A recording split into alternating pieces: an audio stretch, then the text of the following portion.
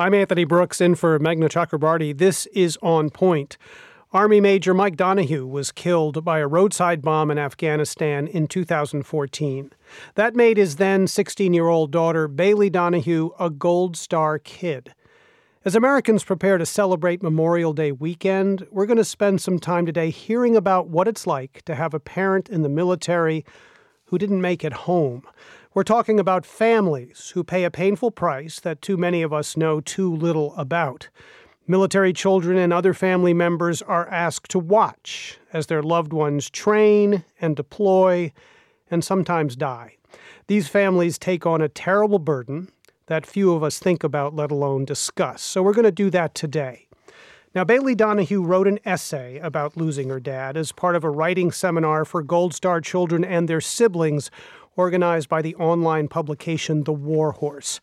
Bailey is with us live today, but first, here she is reading her essay. It's called Embrace the Suck. It's Saturday morning in Lynchburg, Virginia, shortly before sunrise. I lace my Nikes and head out the door for a weekly run with my dad. I'm 12 years old. I tiptoe down the steps and gently open and close the front door so I don't disturb my mother and siblings, still asleep in their beds. My father and I hop in his 1984 Jeep Cherokee and cruise to the foothills of the Blue Ridge Mountains. The sound of Mumford & Sons blares from the speakers as the cool wind blows through our hair.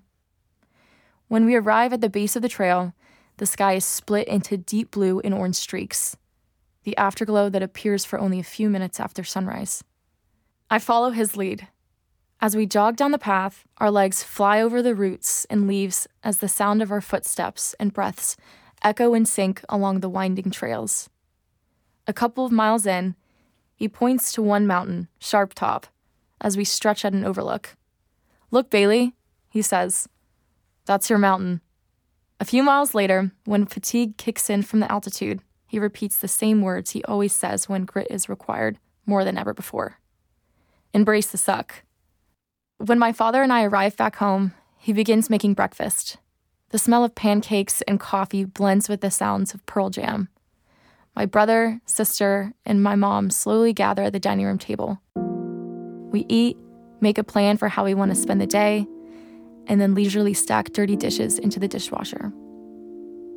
The time I spend with my dad is rare but intentional, like wearing the necklace he gave me from a rock when I turned 10, brittle from age and reserved for most special occasions. I'm always happier when I'm with him, especially on the days he drops me off at school, because they are so rare. They mean he isn't at work or deployed to another combat zone. It means more time with my partner in crime. And it means one more ride in his beat-up, faded from the sun Jeep, and looking at him behind the driver's seat, saying 3 words I can still hear. Do good things. It's a Tuesday afternoon on September 16th, 2014. I am 16. The day ended 10 minutes ago, but I'm working on an extra credit assignment with my brother Seamus, who shares a history class with me. When it's over, we walk down the hall and through the side doors of our school, laughing over stupid jokes before we go our separate ways. He has cross-country practice, and my mom is picking me up. She's never late. 5 minutes pass. I begin to worry. Another 5 minutes pass. Now I'm scared. Now 15 minutes have passed. I call her cell phone. No response. Another 5 minutes pass. Silence. After 25 minutes, I begin pacing the sidewalk. 30 minutes. Still, no response. I call again and again. My mother finally picks up. I can feel her tears as she tells me a family friend will pick me up. She says she has to stay late at work. I know she is lying. Our conversation is abrupt. She tells me she loves me. I call my best friend, Jessie. I hope this doesn't have anything to do with my dad, I tell her. A few minutes later, my mom's friend arrives. I pelt her with questions. I know something is wrong. She tells me she doesn't know, that she doesn't have any answers. I know she is lying. I worry that my dad is dead.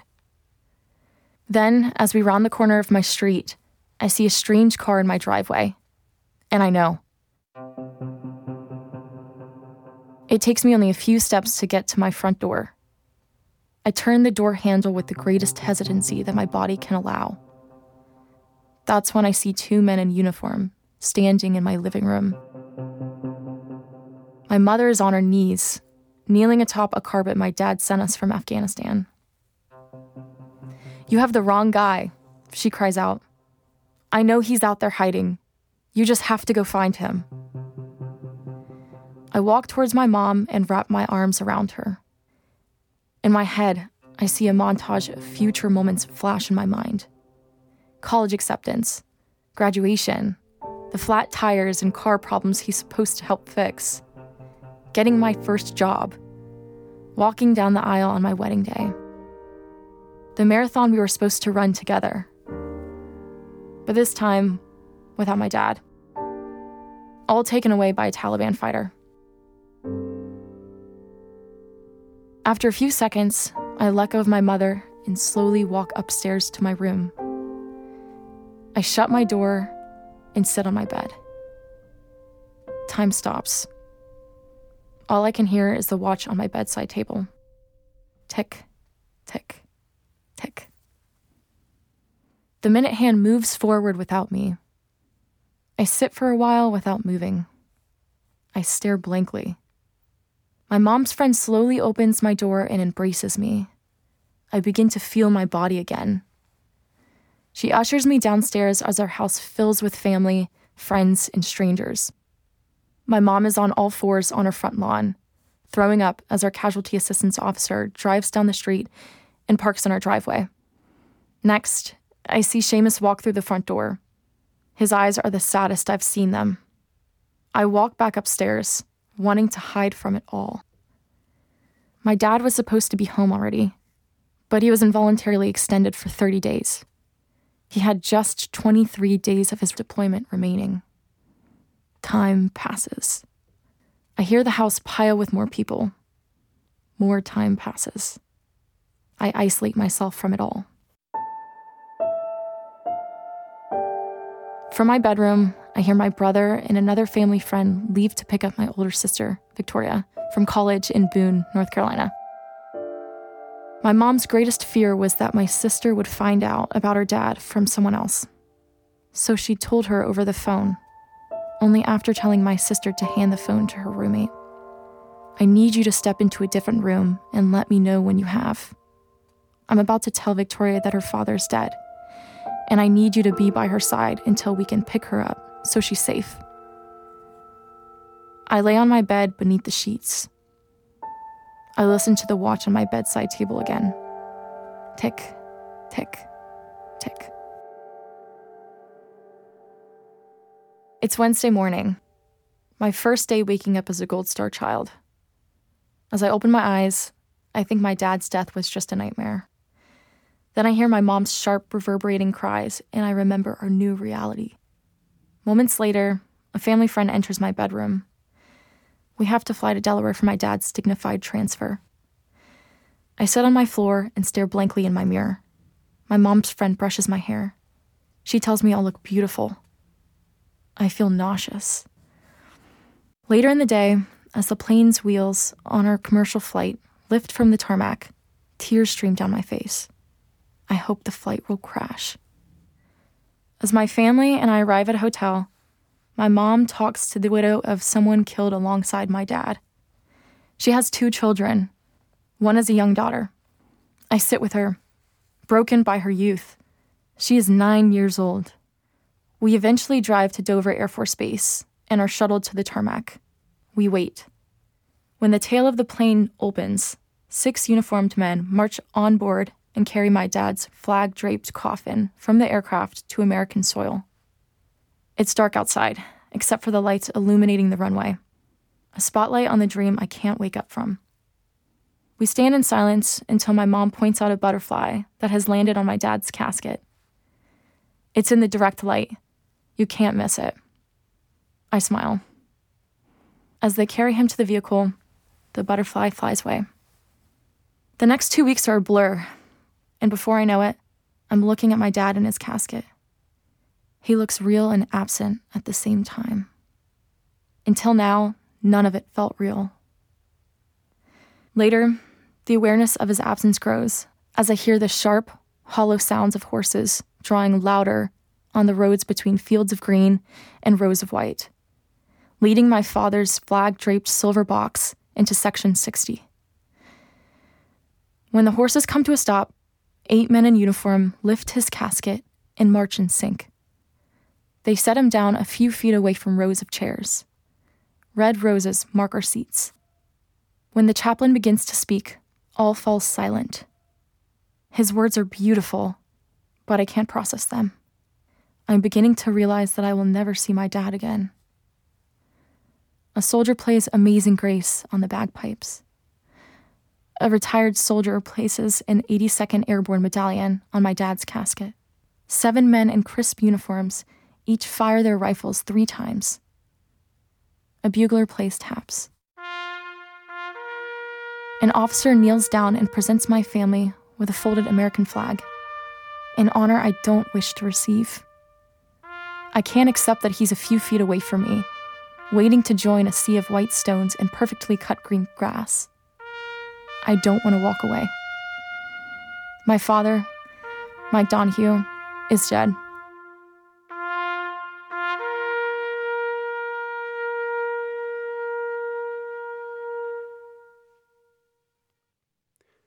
Bailey Donahue. Her father, Army Major Mike Donahue, was killed by a roadside bomb in Afghanistan in 2014.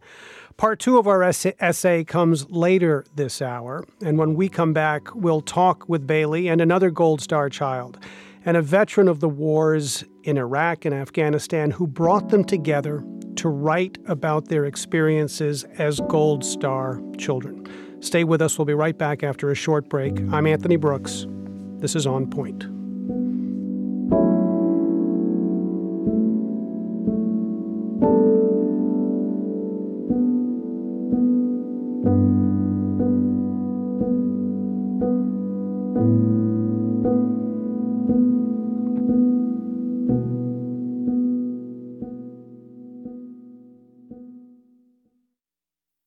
Support for the On Point podcast comes from Indeed. We're driven by the search for better, but when it comes to hiring, the best way to search for a candidate isn't to search at all. Don't search, match with Indeed. Ditch the busy work and use Indeed for scheduling, screening, and messaging so you can connect with candidates faster. And listeners will get a $75 sponsored job credit to get your jobs more visibility at Indeed.com/onpoint. That's Indeed.com/onpoint. Terms and conditions apply. Need to hire? You need Indeed. The world's clean energy future relies on ancient elements still in the ground. Without mining, there will not be a clean energy transition. But pulling them out of the ground comes at an environmental and human cost. Mining is intrusive, but the results are the building blocks for products that we use every single day. I'm Meghna Chakrabarti. Join me for Elements of Energy, Mining for a Green Future. 5 consecutive episodes right here, so make sure you're following this podcast.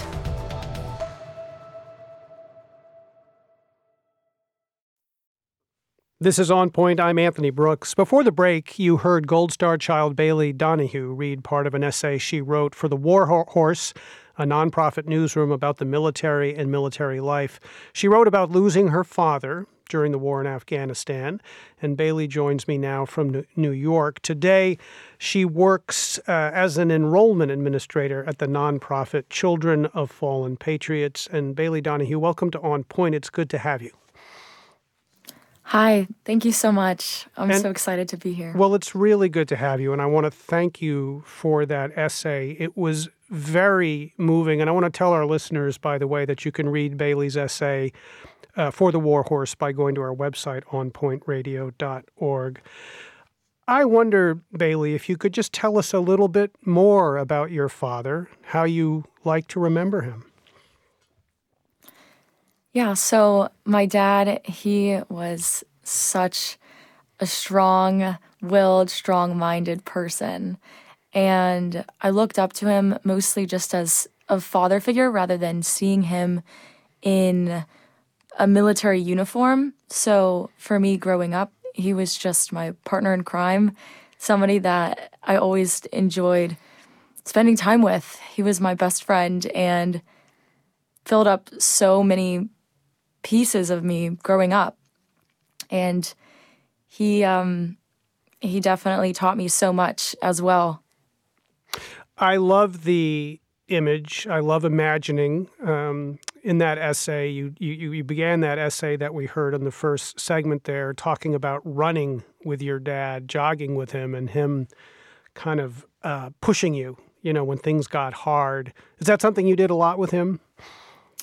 Yes, absolutely. He definitely did push me. He was so soft, but at the same time, so strong in the sense that he taught me from a very young age to push past all boundaries and to really just embrace the suck, truly. Right, embrace the suck. Now, you describe a kind of blacking out almost when you heard the terrible news that he was killed in Afghanistan. You remember some things, other things are a blur. Can you tell us a little bit more about that initial reaction and what it felt like and what it kind of felt like to return, I guess, to sort of land in the real world and start making sense of what happened? Absolutely. A lot of those times were very much filled with blacking out, for lack of better terms. I remember growing up and every time my dad was on deployment, feeling in the back of my head that sense of anxiety, knowing that somebody that I loved very much was in a very potential dangerous situation at all times. So any sort of, growing up, just any sort of phone call, any sort of potential situation where bad news could arise, that was always a fear. But at the same time, it was something that was so extreme that it's one of those situations where you don't think that something would happen until it does happen. So in finding out the news, kind of meshed a little bit over time, and just after school, all these little pieces added up between knowing that I was supposed to be picked up for my mom, but feeling in the back of my head something is wrong, and then that fear coming from deep down in my heart of I just can't even accept that if this has anything to do with my dad. I just trying to rationalize all other potential situations. But yeah, so there was a lot of being physically in the moment and realizing this could potentially happen, but then at the same time being afraid of finding out that news. Of course, very understandable. Bailey, I'm wondering if your dad, Mike Donahue, Army Major Mike Donahue, I mean, you knew obviously when he was deployed to dangerous places that he was running a risk. Did he talk to you about that, about the possibility that he might not come back?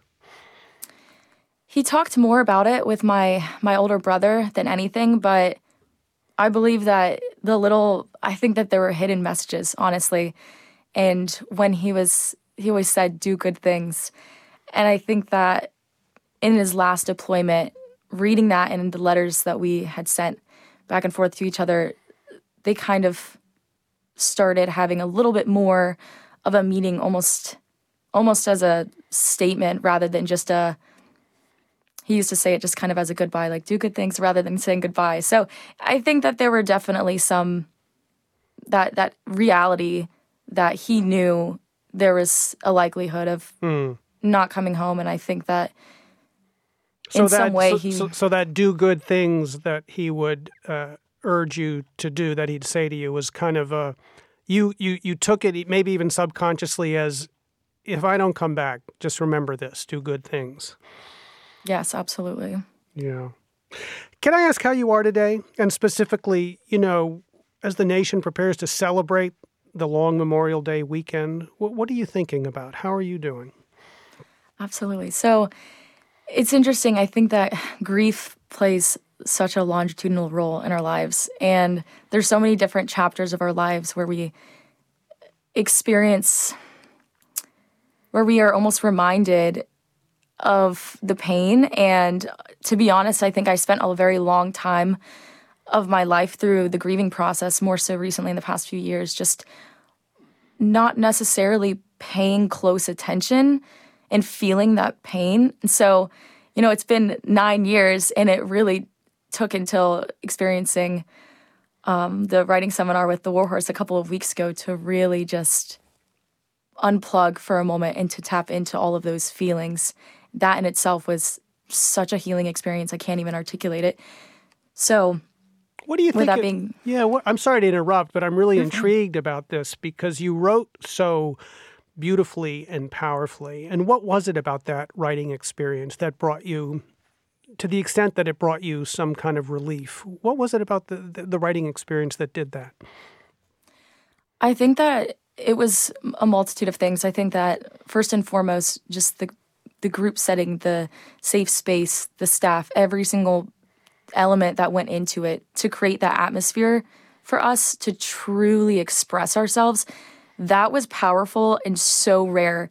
On top of being in a ranch in Texas, completely unplugged, that in itself, we all got the opportunity to really think about our own personal stories. And like I said, for a long time, I think that I was not necessarily tapping into the pain behind it all. And I was not feeling it, if that makes sense. And so given that opportunity to then also find a way to express ourselves creatively through writing and learning about writing and speaking with other people about the beauty of creative expression and being in that safe space altogether, I think it was just a multitude of things that really led up to being able to express ourselves. We're talking today with Gold Star children. We're talking with young people who lost a father. Their fathers in the military. Bailey Donahue is with me. Her father, Army Major Mike Donahue, died in Afghanistan in 2014. And I want to introduce someone else. And Bailey, you met her at the Warhorses Writers Seminar for Gold Star Children.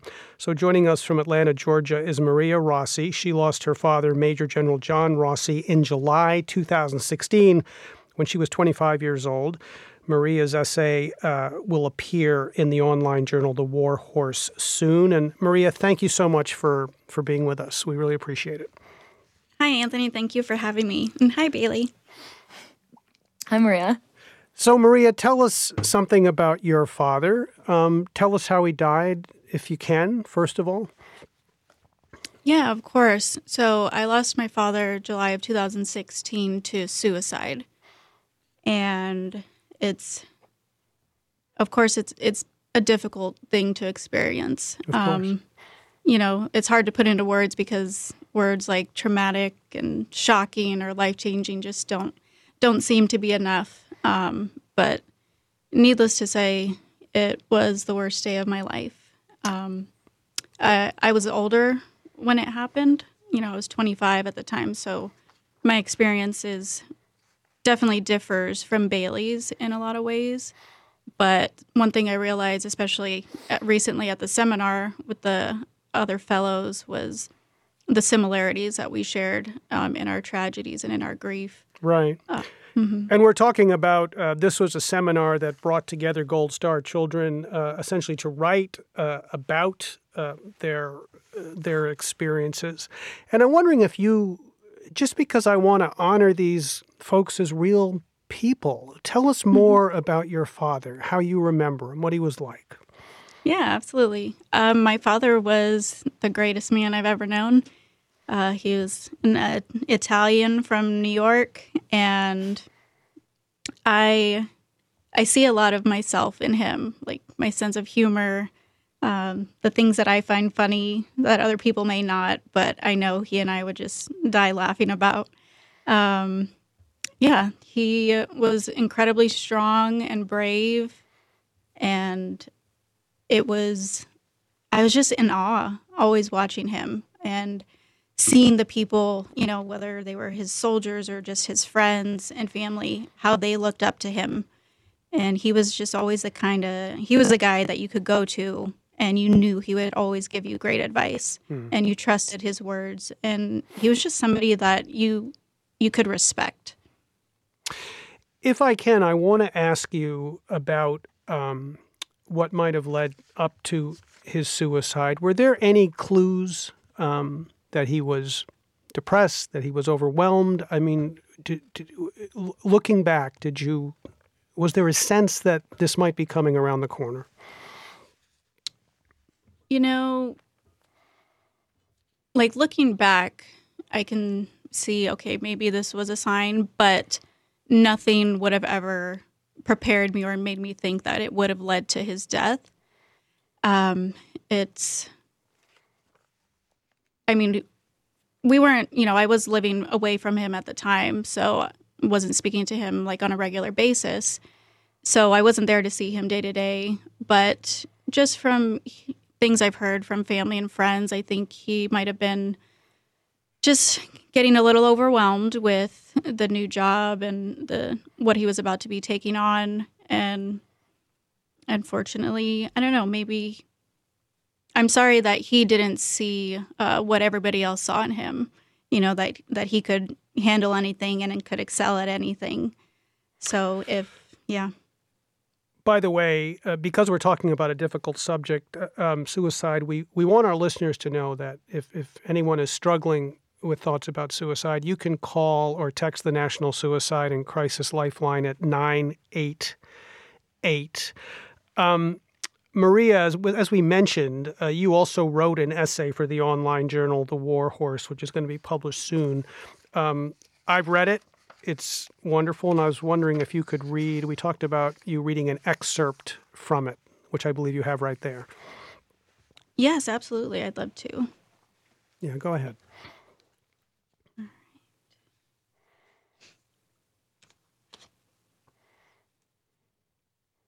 The priest called my name, and I rose from the cold wooden bench. The blood rushed to my head.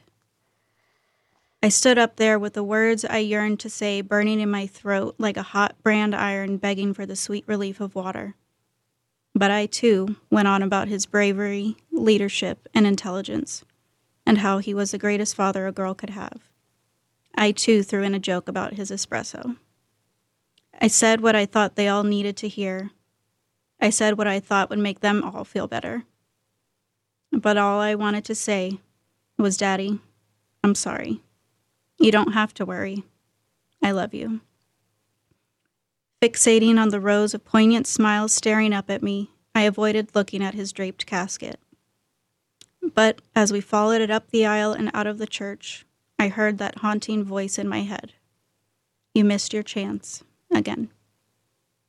That's Maria Rossi reading an essay that's going to appear in the online journal, The War Horse, soon, writing about the death of her father, Major General John Rossi, who died in July of 2016.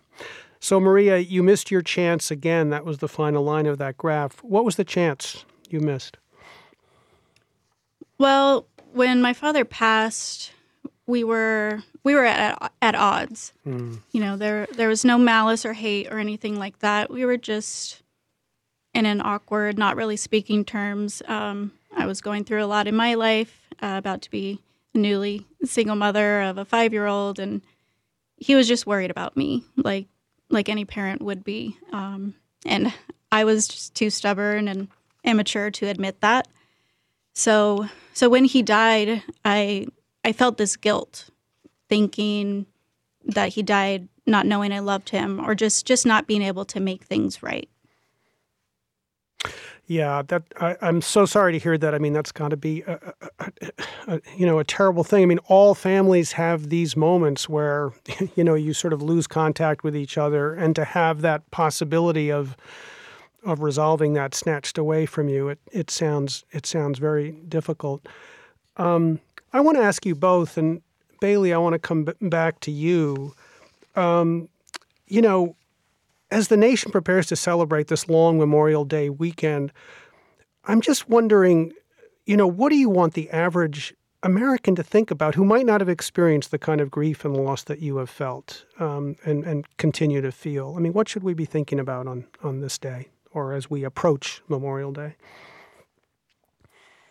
I think that simply just remembering and having that awareness and, It's interesting. There are certain things that you can't necessarily understand until you experience it yourself.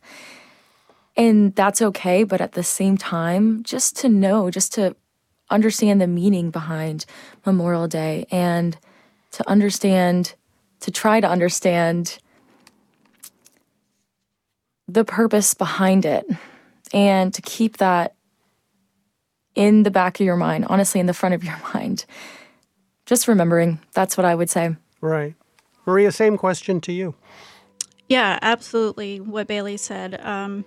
Really just, I want America to know that we're here, and we appreciate their support for Gold Star families. And, Memorial Weekend, it kind of has this, it's seen as a long weekend to have barbecue with your friends or take your family to the beach. And absolutely, you should do that and enjoy that because right. That's what our dads fought for, was the freedoms to do that. So embrace it and remember it. All right. We're speaking with two young women whose fathers died in military service. We're going to talk more after the break. I'm Anthony Brooks. This is On Point.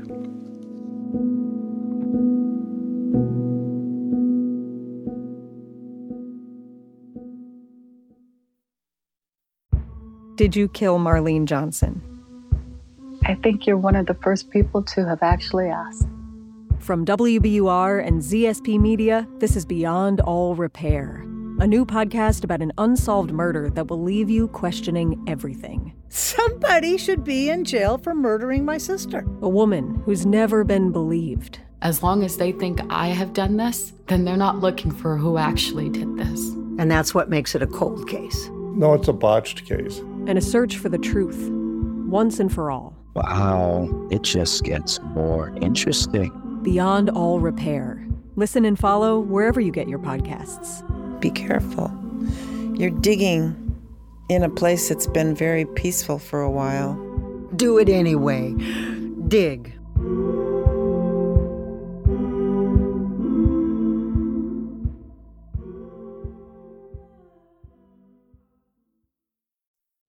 This is On Point. I'm Anthony Brooks, and a quick word about a show we're working on for next week about the looming debt ceiling deadline and what that could mean for you and your money.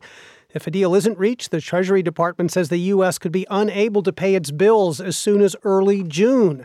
Credit rating agencies could lower the credit rating of the U.S. So how do you think all this could affect your finances? Washington Post personal finance columnist Michelle Singletary will join us to answer your debt ceiling questions. You can put your question to Michelle by recording a message on the On Point Vox Pop app. If it's not on your phone already, just search for it, On Point Vox Pop, wherever you get your apps. Or you can leave us a voicemail at this number, 617-353-0683. Again, that's 617-353-0683. Today, we are talking with Gold Star children as many Americans prepare to celebrate the long holiday weekend. We're spending some time this hour with the children of veterans who lost their fathers, veterans who won't be with them this coming Memorial Day. Maria Rossi lost her father, Major General John Rossi, in July of 2016 when she was 25. And Bailey Donahue's dad, Army Major Mike Donahue, was killed by a roadside bomb in Afghanistan in 2014 when she was 16. So let's listen to the rest of Bailey's essay, which she wrote for The War Horse about life after her father's death. It's a Wednesday in May. I'm 25 years old. It's just before sunrise when I put on my hokas and tiptoe over the creaky wood of the cabin I'm sharing with others during a retreat, careful not to wake them. I gently open and close the front door, then walk down the steps and stretch. I follow the dirt path that leads to the end of the ranch, the sound of my dad's playlist blaring in my headphones as I run alone down a Texas road. With each step, the sky splits into deep blue and orange streaks. My feet strike the pavement as I listen to the playlist my dad and I would blast in his Jeep to and from our weekend runs. A few miles later, when fatigue begins to kick in, I hear the same words my father would always say when grit was required. Embrace the suck. As I gain momentum, my thoughts come flooding. I think about how, as a child, I didn't like talking to anyone. I was polite but silent. I felt like people in my life were temporary, just like the whispers my brother and I heard in the hallway when we returned to school 2 weeks after our dad was killed. I hated it. And for a while, I was confused by how to respond when classmates asked how it happened. Talking about losing my father at war over cafeteria food in high school doesn't exactly go with prom themes or anyone's weekend plans. I think about how I hated hearing my school make an announcement about my dad over the intercom. I hated strangers texting their condolences to me. And I hated seeing my mom cry. I hated that I couldn't focus in class or bear to think about taking the SATs or where I wanted to apply to college. And that when I went to college, I tried to hide my pain for so long that I no longer recognized myself. I hated that I was afraid to take up any space at all, until I filled my space up so much that I didn't have room to feel anything anymore. Worst of all, I grew to hate myself, so much that I was considering how much easier it would be if everything just stopped. I was bitter. I was broken. But as I continue to run, I begin to realize all the beautiful things that wouldn't have happened had I not lost my dad. It was finally sinking in that I am who I am today because of my father, how he trained me, and how I now view his loss. I push on under the vast Texas sky. I begin to realize the gifts my father has given me, even in loss. Because of my dad, I recognize the individual value of every person I meet. Because of my dad, I live my life with intention and purpose. I connect more deeply with people. Because of my dad, I know the finiteness of life and the importance of the words spoken about your character when your life comes to an end. Because of my dad, I graduated from college debt-free and now serve families like mine through the Children of Fallen Patriots Foundation. I've met friends who also lost a parent, and I ran my first Wear Blue marathon with them. Because of my dad, I met President Joe Biden and First Lady Jill Biden and asked her what advice she had for a 24-year-old. Be kind, the First Lady told me. Always be kind. I cannot change the fact that I lost my father, but I can learn to love where I am and find meaning while sitting in discomfort. Above all, I can find the good in every day. I can embrace the suck. It's the duality of fullness and emptiness at the same time. Often, it's being stuck in two places at once. On one hand, I'm stuck with the grief of losing a piece of myself. On the other, I'm hungry to grow older, to take all that life has to offer. Living without him is a race that never ends. Some moments, I feel my feet strike the pavement, paired with an inner fullness of purpose and direction. In other moments, I'm on the side of the road, hunched over the curb with my heartbeat throbbing in my ears and my mind convincing myself I can make it to the next light post. I keep running. Not running away, not running to, but running with. Now I hear the echo of his voice in my head. Do good things.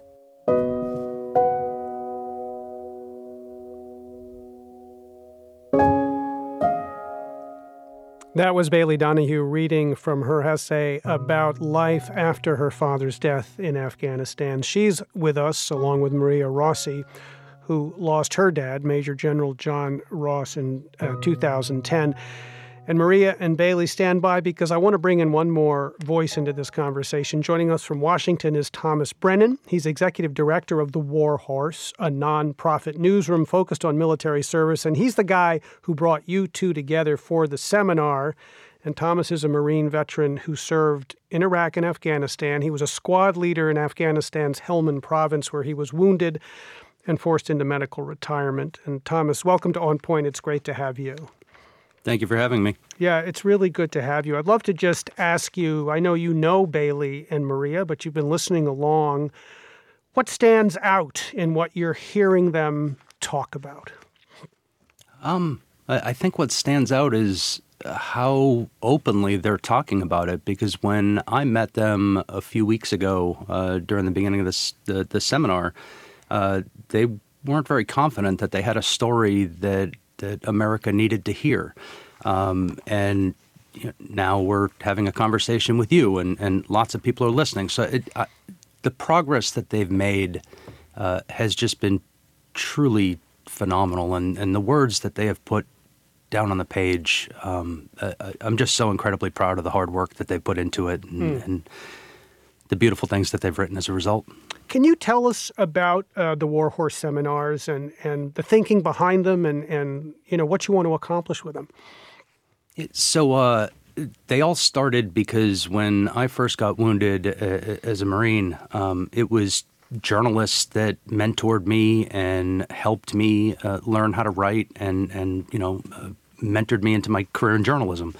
So when I became a reporter and started the Warhorse, I wanted to pass on that incredible access that I'd been afforded early on in my career. And the seminars bring together their expenses paid weeks, thanks to our generous donors, and they bring together award-winning journalists and authors and publishers. And I think the best thing that we do is help the fellows find the confidence that they have a story worth writing and that America needs to hear. Yeah.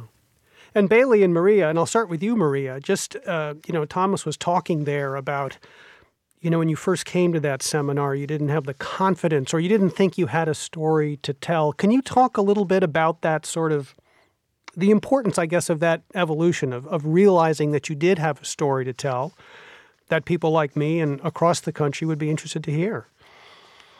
Absolutely. In the beginning, I didn't think I had a story to tell, or I didn't think that I would be able to tell it well and, do honor to my father and make my family proud. I was terrified. I missed the flight to go to the seminar because I was so scared of just not, doing what I thought was expected of me. But, Thomas encouraged me and motivated me and supported me every step of the way. And I got on the plane, and it was the best experience of my life. I don't know if they'll ever understand what exactly they did for me.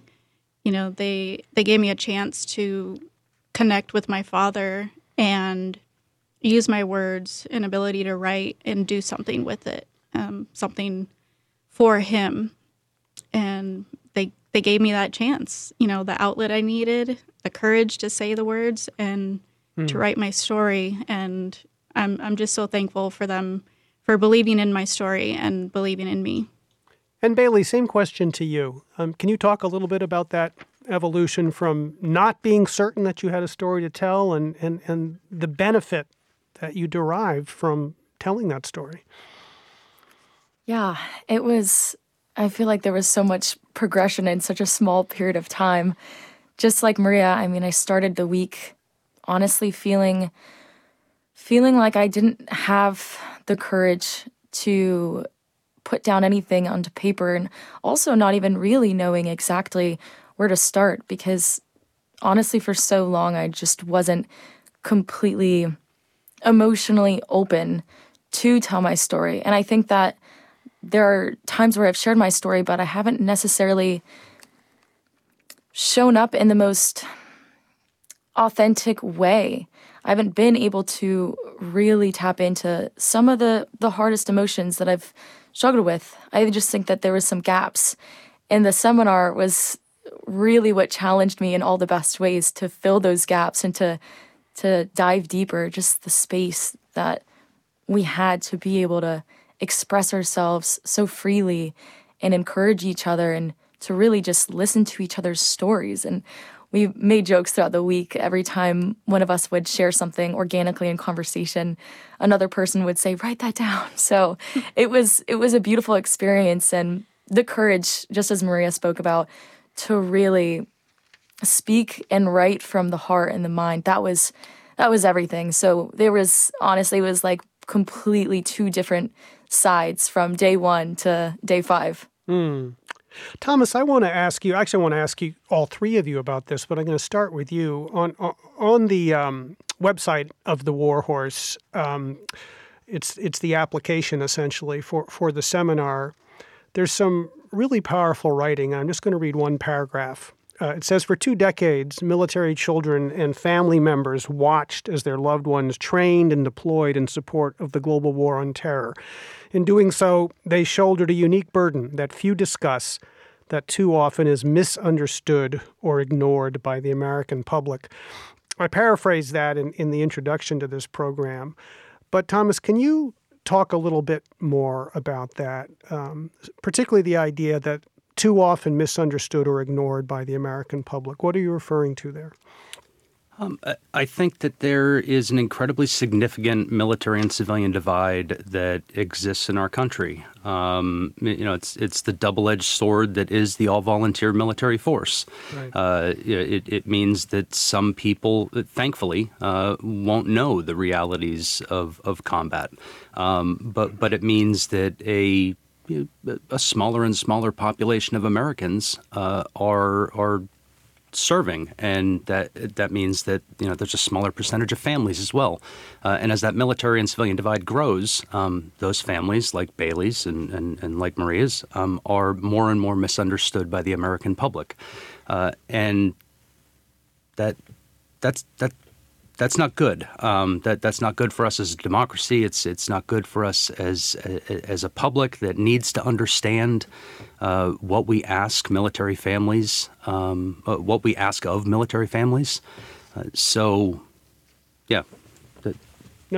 that's well expressed. What do you think the solution is? How do we make the broader public more aware, more appreciative, more understanding of what families like Bailey's families and Maria's family have gone through? My advice when people ask that is I always suggest to ask a veteran or a military family member when you want to know about service, start with the happiest memory. Don't start with doom and gloom, because if you ask me about my worst time in uniform, it's going to be when I thought, when Marines that I was serving with died and they had kids. Like, the worst thing for me was thinking about the kids back home. Sorry, I lost my train of thought there. But we always think about the kids, and most people don't understand the burden that the kids shoulder. Right. When we send people off to war. Bailey and Maria, our time is running low, but I'd like to sort of get you to chime in on that very sort of deep idea about how, the broader American public really misunderstands or ignores what families like yours go through. Can you take a whack at that, Bailey? Yeah. So I think that there's a little bit of a divide sometimes, and that's just speaking from my experience, just kind of growing up in a military family and the structure that comes with that and the moves that come with that and the experiences. That's what shaped my family and my siblings and I from the beginning. And that piece, that's part of who I am. And I noticed this bit of a divide when I started growing up and experiencing new things and honestly just getting into the real world, for lack of better terms, and just not necessarily feeling connected in some aspects. So I think, and just as I was saying earlier, it's kind of hard to truly understand something if you haven't experienced it, but then there's that level of empathy that you could feel, and that's the beauty in listening to these stories, really just understanding other people's experiences and that this is something that truly matters.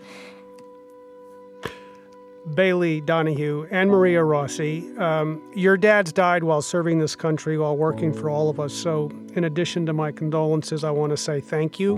I want to thank you for their service and their sacrifice, for your sacrifices as well. And same to you, Thomas Brennan, founder and executive director of the nonprofit journal focused on military service newsroom, The War Horse. I wish you all a happy Memorial Day, and may it be a day that brings you all closer to peace. Thank you for being on the show. We really appreciate it.